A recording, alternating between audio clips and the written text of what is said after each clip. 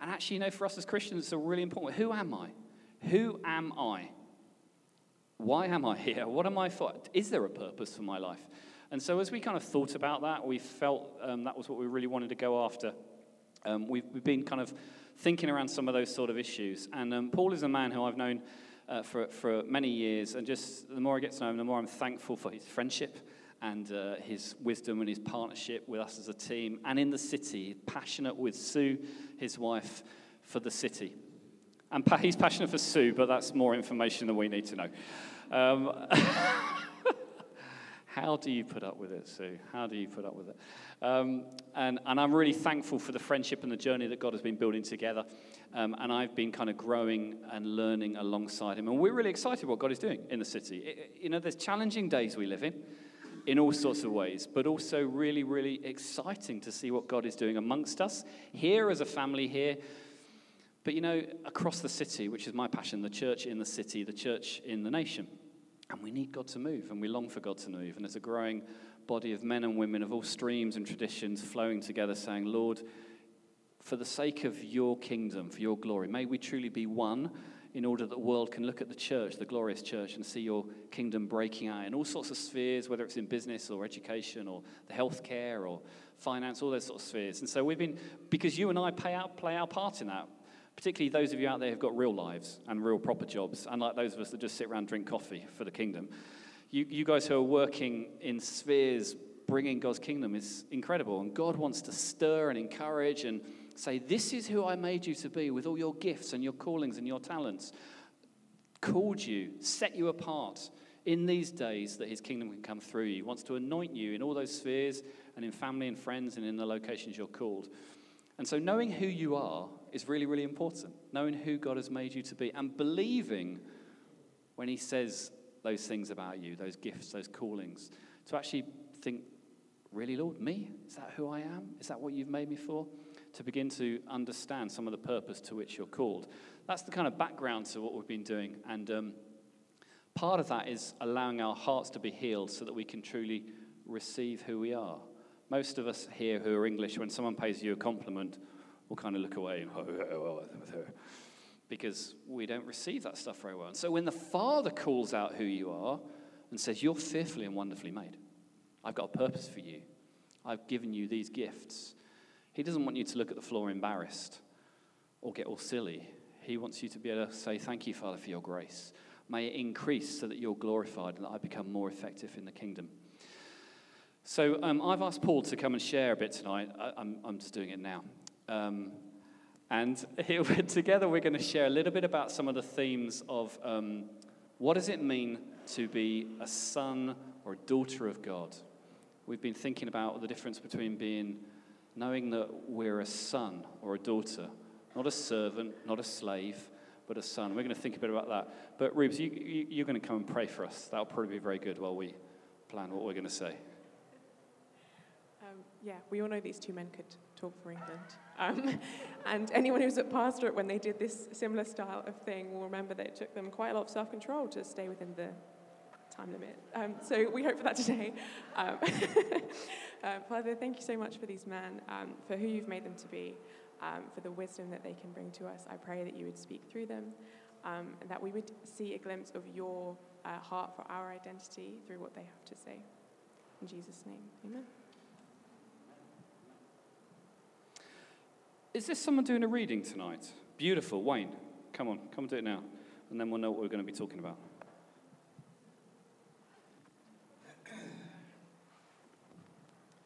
So the reading this evening is from John 15, and it's verse 15 and 16. I no longer call you servants, because a servant does not know his master's business. Instead, I have called you friends. For everything that I learned from my Father, I have made known to you. You did not choose me, but I chose you and appointed you so that you might go and bear fruit, fruit that will last, and so that whatever you ask in my name, the Father will give you.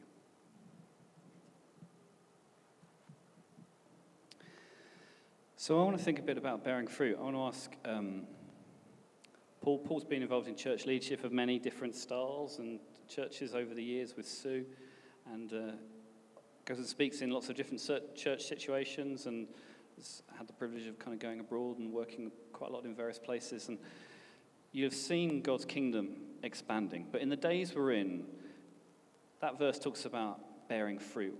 What is the fruit that you think God wants to do in these days amongst his church? Paul? I didn't know you were going to ask me that kind of question. This is really, really spontaneous.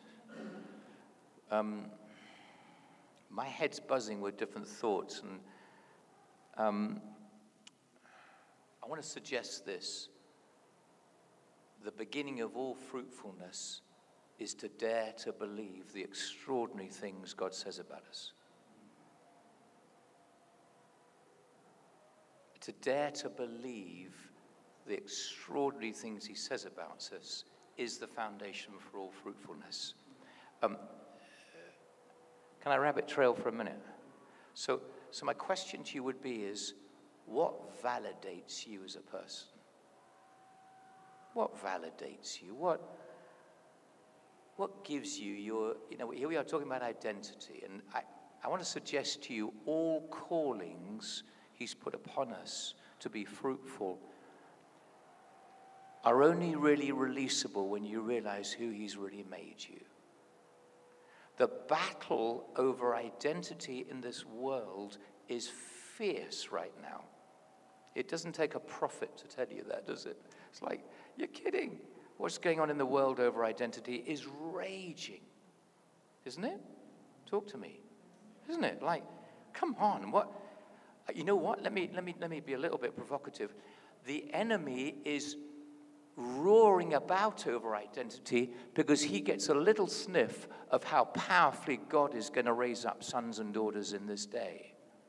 Can you see that? It's never like God saying, oh my goodness, the devil's out there again. No, the devil gets a sniff of something incredible God's going to do, and he does his best to throw everything at it, but there's nothing he can do because he's God's devil.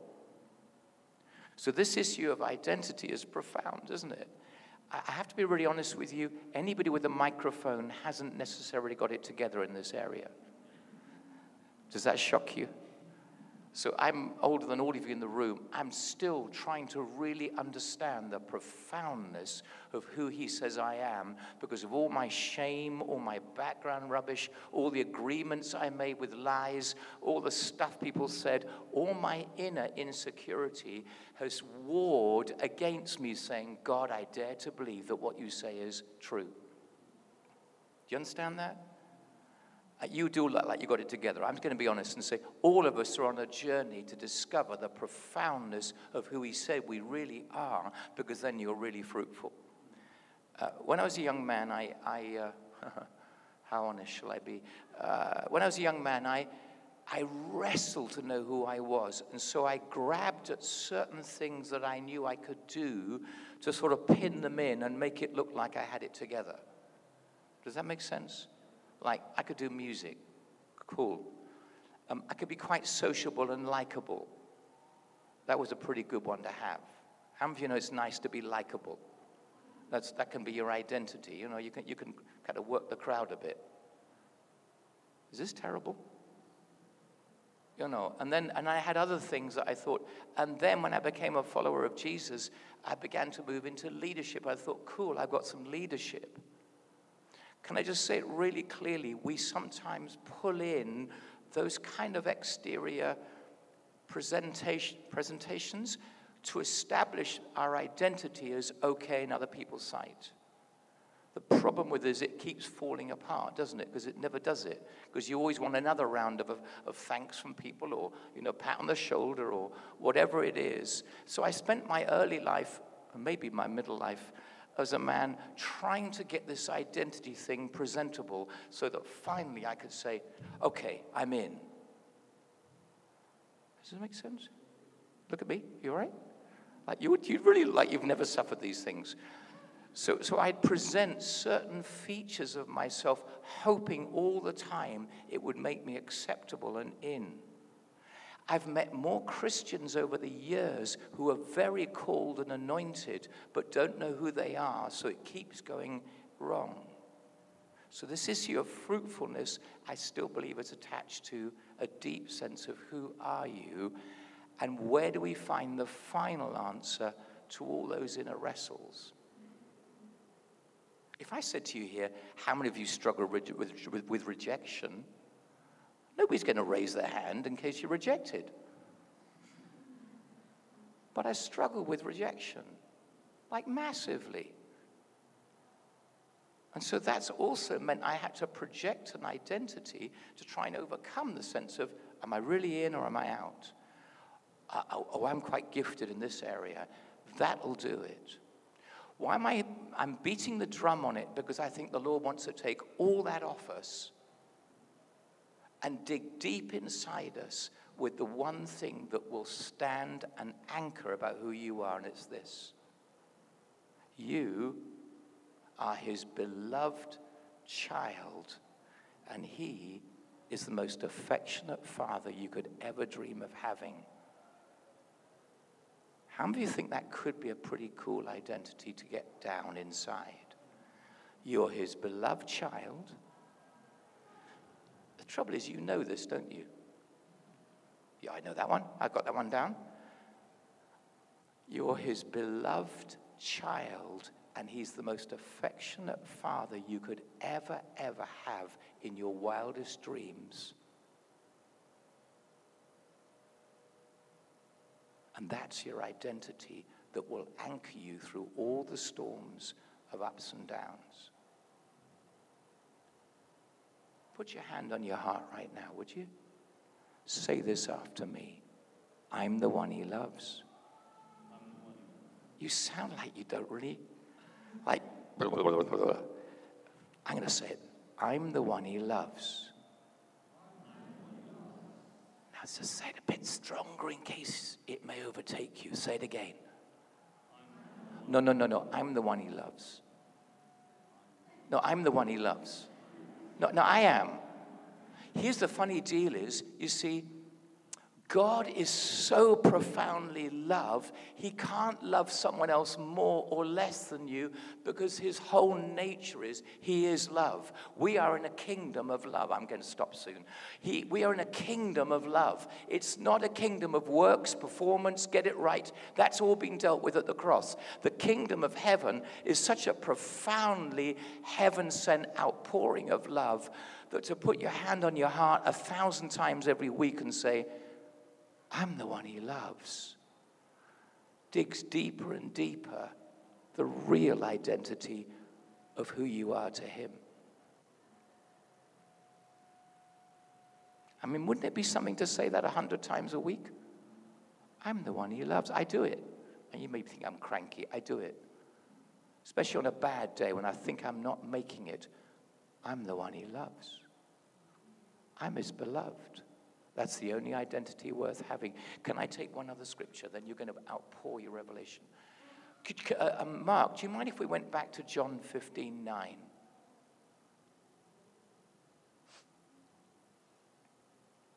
I know we're meant to be talking about friends, okay? John 15:9.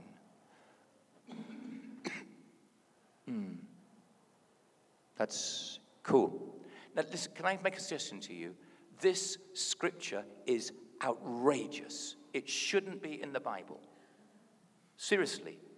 If you want to take a scripture this week and eat it and chew it, this is the one to take. I'm going to read it to you. You're going to go, yeah, I know that. I don't. I'm going to say it to you really slowly. This is Jesus before the next passage, looking at his dear, dear friends, and he says these outrageous things. As the Father loves me, do we know how the Father loves Jesus? What do you reckon? What do you think? Is it outrageous? Does God love God in the most outrageous way? Does he? Huh? I mean, I'm sorry. Okay, quieten down. What about the Trinity? How do they relate together? Well, we're very busy running the cosmos, you know, and we have this committee in heaven. No! The Trinity is the most outrageous circle of love. Unstoppable. And then Jesus peeps into the disciples and says, by the way, guys, in the same way as the Father loves me, and they must be going, ping. No, it can't be the same way because you're Jesus. You're the Son of God. I mean, that's different. He says, so have I loved you. Oh yeah, very good, very good, very good. No, it's outrageous. Sorry, I'm stopping. I'm trying to stop. But he gave me permission. Can I just finish quickly, all right? Could you stay with me? I promise you, I don't think I've begun to enter the glory of that verse. It's too big for me to get my head round. It's too, no, Jesus, don't say that. You don't love me in the same way as the Father loves you because you're the pure Son of God. I've made a mess. You can't be the same. Yeah? And then he says this, now, this is the bit. Stay, remain, abide in my love for you. So all my last few years I've been thinking, God, how do I remain loved? How do I live loved? Because most of my life I spent, if you like, with a kind of a, something from my heart going around saying, will you love me? Will you affirm me? Will you encourage me? Will you give me a bit more? Am I doing all right? And of course, it all drains away again. And Jesus, with this radiant, outrageous love on his face, is looking at his disciples and saying, guess what, guys? I love you in exactly the same way as my dad loves me. And by the way, I'd like you to stay in my love and not move out of it, and then you'll be very, very fruitful. Amen. Amen. So I was thinking, as Paul was sharing that, it's quite disconcerting if someone looks you in the eyes. Many people find it hard to look someone in the eyes anyway when they're having a conversation with you and someone tries to hold your eye contact. And if they tell you something profound as you're holding eye contact, it can be quite disconcerting. If someone looks you in the eyes and tells you that they love you, you know whether they mean it. And if they do mean it, it's either glorious or disconcerting or shocking, but it's profound, isn't it? I think many of us struggle to make eye contact even with other human beings and receive love. We don't know what to do with it. We don't know where to park it. It makes us feel uncomfortable, or maybe because deep down we don't feel perhaps worth it. And so when the God of the universe tries to do that, our inclination is so often to pull back. And I was thinking of an incident when I was, that maybe illustrates it for us. Are we recording this, Mark? Can you, really? Can you just pause it a sec? Because I want to share a story, but is that all right? Michael Jackson, don't you? And do you want to say a little bit about him? Because his view of the Father affected the whole performance thing. Yeah, it's a bit. I'll shorten the story, but Michael Jackson, world famous, incredibly gifted performer. I mean, anybody not heard of him? No, it's terrible. But when he died, the earth mourned in a weird way for a man they sort of clung to as, I don't know, just such a star performer. And one of the interviews really hit me after he died. They asked one of his best friends about him. And this friend said, oh, Michael Jackson was probably the loneliest person I've ever met. And you kind of go, what? I mean, world-class performer on every stage in every nation, one of the most loneliest people I ever met. And as the guy said it, the whole story began to unravel, because as many of you know, Michael Jackson, while a great performer, had a deeply, deeply scarred identity, didn't he? Are you with me on this? His whole wrestle with who am I meant he was the loneliest person. And this guy then said, he was only at home when he was on the stage. Think about it. He was only at home when he was on the stage. What God doesn't want for us, does he, is we only feel accepted when we're performing in some way, right? But what happened real quick for the story is then it all unraveled that when Michael Jackson was about 5 years old, he was in the Jackson 5, a small, prodigious sort of little group performing. And they were really good. But his dad would sit on the front row as they were rehearsing with a stick on his knees, waiting for his son to get a wrong note, and then he'd whack him afterwards. And it turned out his father was so horrendous that at night time when Michael Jackson left his window open by mistake, his father would come in with a mask and roar over him and traumatize the boy so that the boy would shake with fear. Can you imagine with that level of gift, but with nil affection from his father, he grew up able to perform on stage, but be deeply lonely inside? What was the moral when your experiences of fathers or mothers or people like that is very twisted and damaging?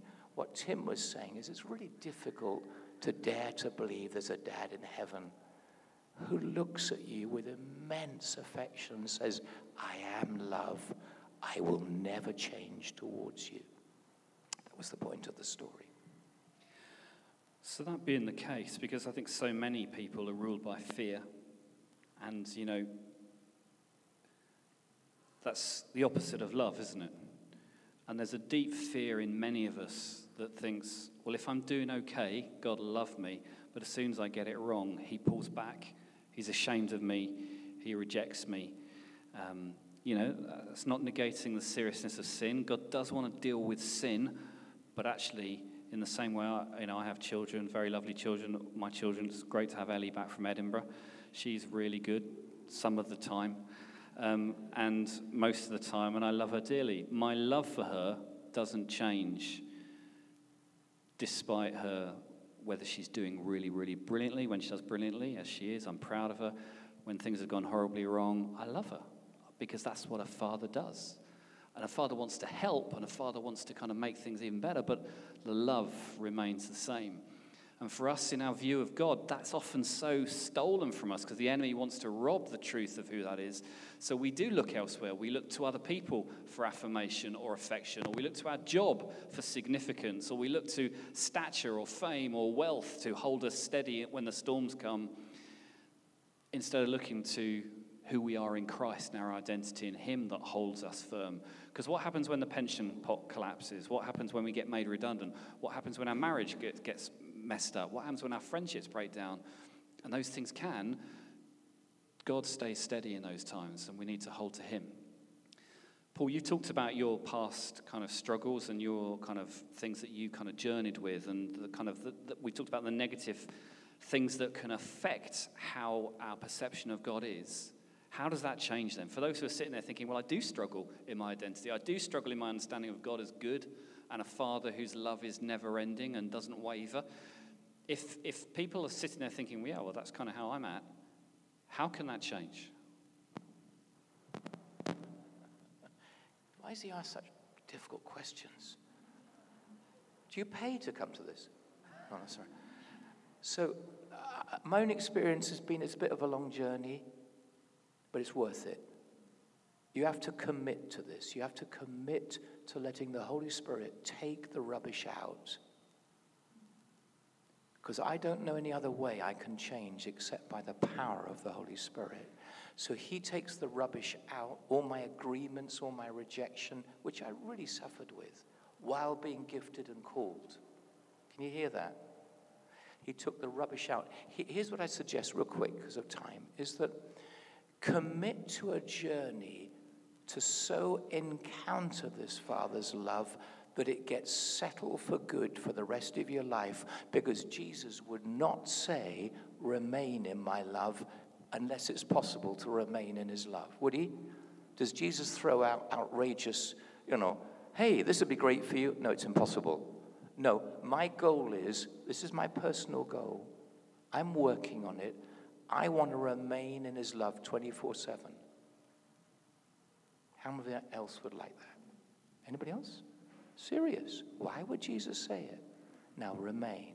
Stay there. Don't drift back into the orphan way that you can be. So, real quick, my commitment has been very frail at times, but God, will you clear the rubbish out? I give you permission to deal with the worst damage in my heart. Things like the Thrive weekend and so on. They're just opportunities to say, Holy Spirit, I need you to take the rubbish out. I'm acknowledging I've got this stuff. By the way, I hate navel gazing. I love life. But I want a whole heart, living loved, not looking for love everywhere. So I guess it's clear the rubbish out. I take verses like John 15:9 seriously, and I just meditate on them. And I say, Holy Spirit, I want this. Would you break it open for me? Would you give me a personal encounter with the Father's love that's mine? Otherwise, Jesus, you must be lying. And he'd never do that. Lastly, honestly, tomorrow, Monday, I will practice remaining in his love. How do I do that? Every moment I remember to, I just kind of dial in a bit and say, Father, thanks. I'm your beloved. Just driving in the car, maybe go to the loo, thanks. I'm the one you love. It begins to dig deep inside you a lasting identity that no enemy can ever take away from you.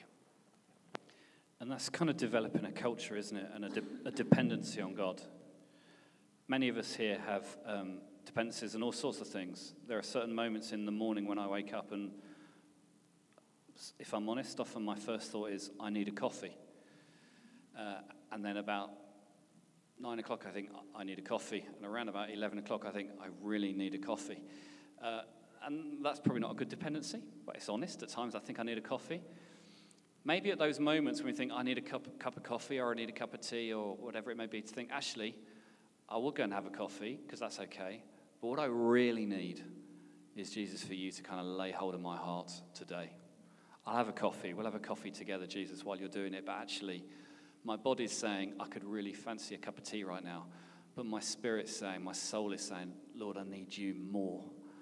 So why don't we take those moments in your day when you think, oh, I really fancy a coffee. I really fancy a cup of tea. Oh, I just fancy a bit of fresh air. I'm going to have a break to think, okay, I'm going to realign my spiritual center with my physical center.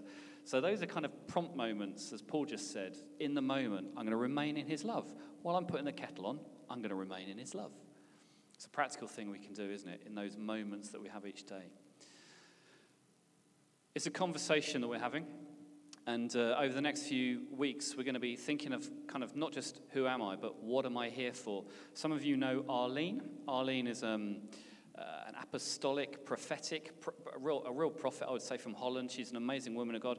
Her and her husband lead a church that's kind of doing incredible things. They've seen God break into the red light district of Amsterdam in incredibly profound ways. She's a really humble, beautiful teacher, spoken at crazy places like the UN, and then she comes and speaks at conferences and churches, and she's here in the city again, beginning of March, not long now, a couple of weeks' time. She's beautiful, inspirational. She speaks in kind of global financial situations, and God's raised her up to speak into nations and political institutions and churches in really beautiful ways. And she's going to be here in Bath, and she's going to come and speak at St. Matt's. She's going to be doing stuff with church leaders and city leaders and prophetic groups here in the city. But she's actually going to speak at St. Matt's on the 1st of March, first Sunday in March. And the reason I say that is she's going to be speaking on this whole question of, why am I here? She's going to launch that series. So she's going to be great that night. And I'm sure that'll be a great opportunity to be inspired and encouraged by her, but also to really sense her speaking into that question of, okay, well, Lord, this is who I am, but why am I here? And I know she's going to speak into some of that. But I'd love us, as we finish, just to pray and kind of get Paul to pray for us. We invite the band to come back up as we draw to a close. Just take these moments, maybe actually tonight, to say, Lord, this is my heart. It could do with a bit of an MOT right now. I need to yield this to you. Would you come and help me to understand who I am, who you've called me to be, and where there's hindrances in my heart that stop me receiving your love, where I'm like little Charlotte and I go and hide under the table because that seems like a safe place in the shadows, rather than being called out, where I feel your gaze on me, and it's a gaze that isn't searching me out to criticize me or to correct me or to make me better. It's a gaze to show the Father's love. But where I struggle with that, this is a moment to say, Lord, will you help me? Will you heal me? Will you hold me and help me to know your love? Not so that I can just feel fluffy for the rest of my days, but I can be more who I'm supposed to be for your kingdom's sake. I'm going to get the band up. Do we have a band? And why don't we stand together? I'm going to get Paul to pray for us, and we'll just sense what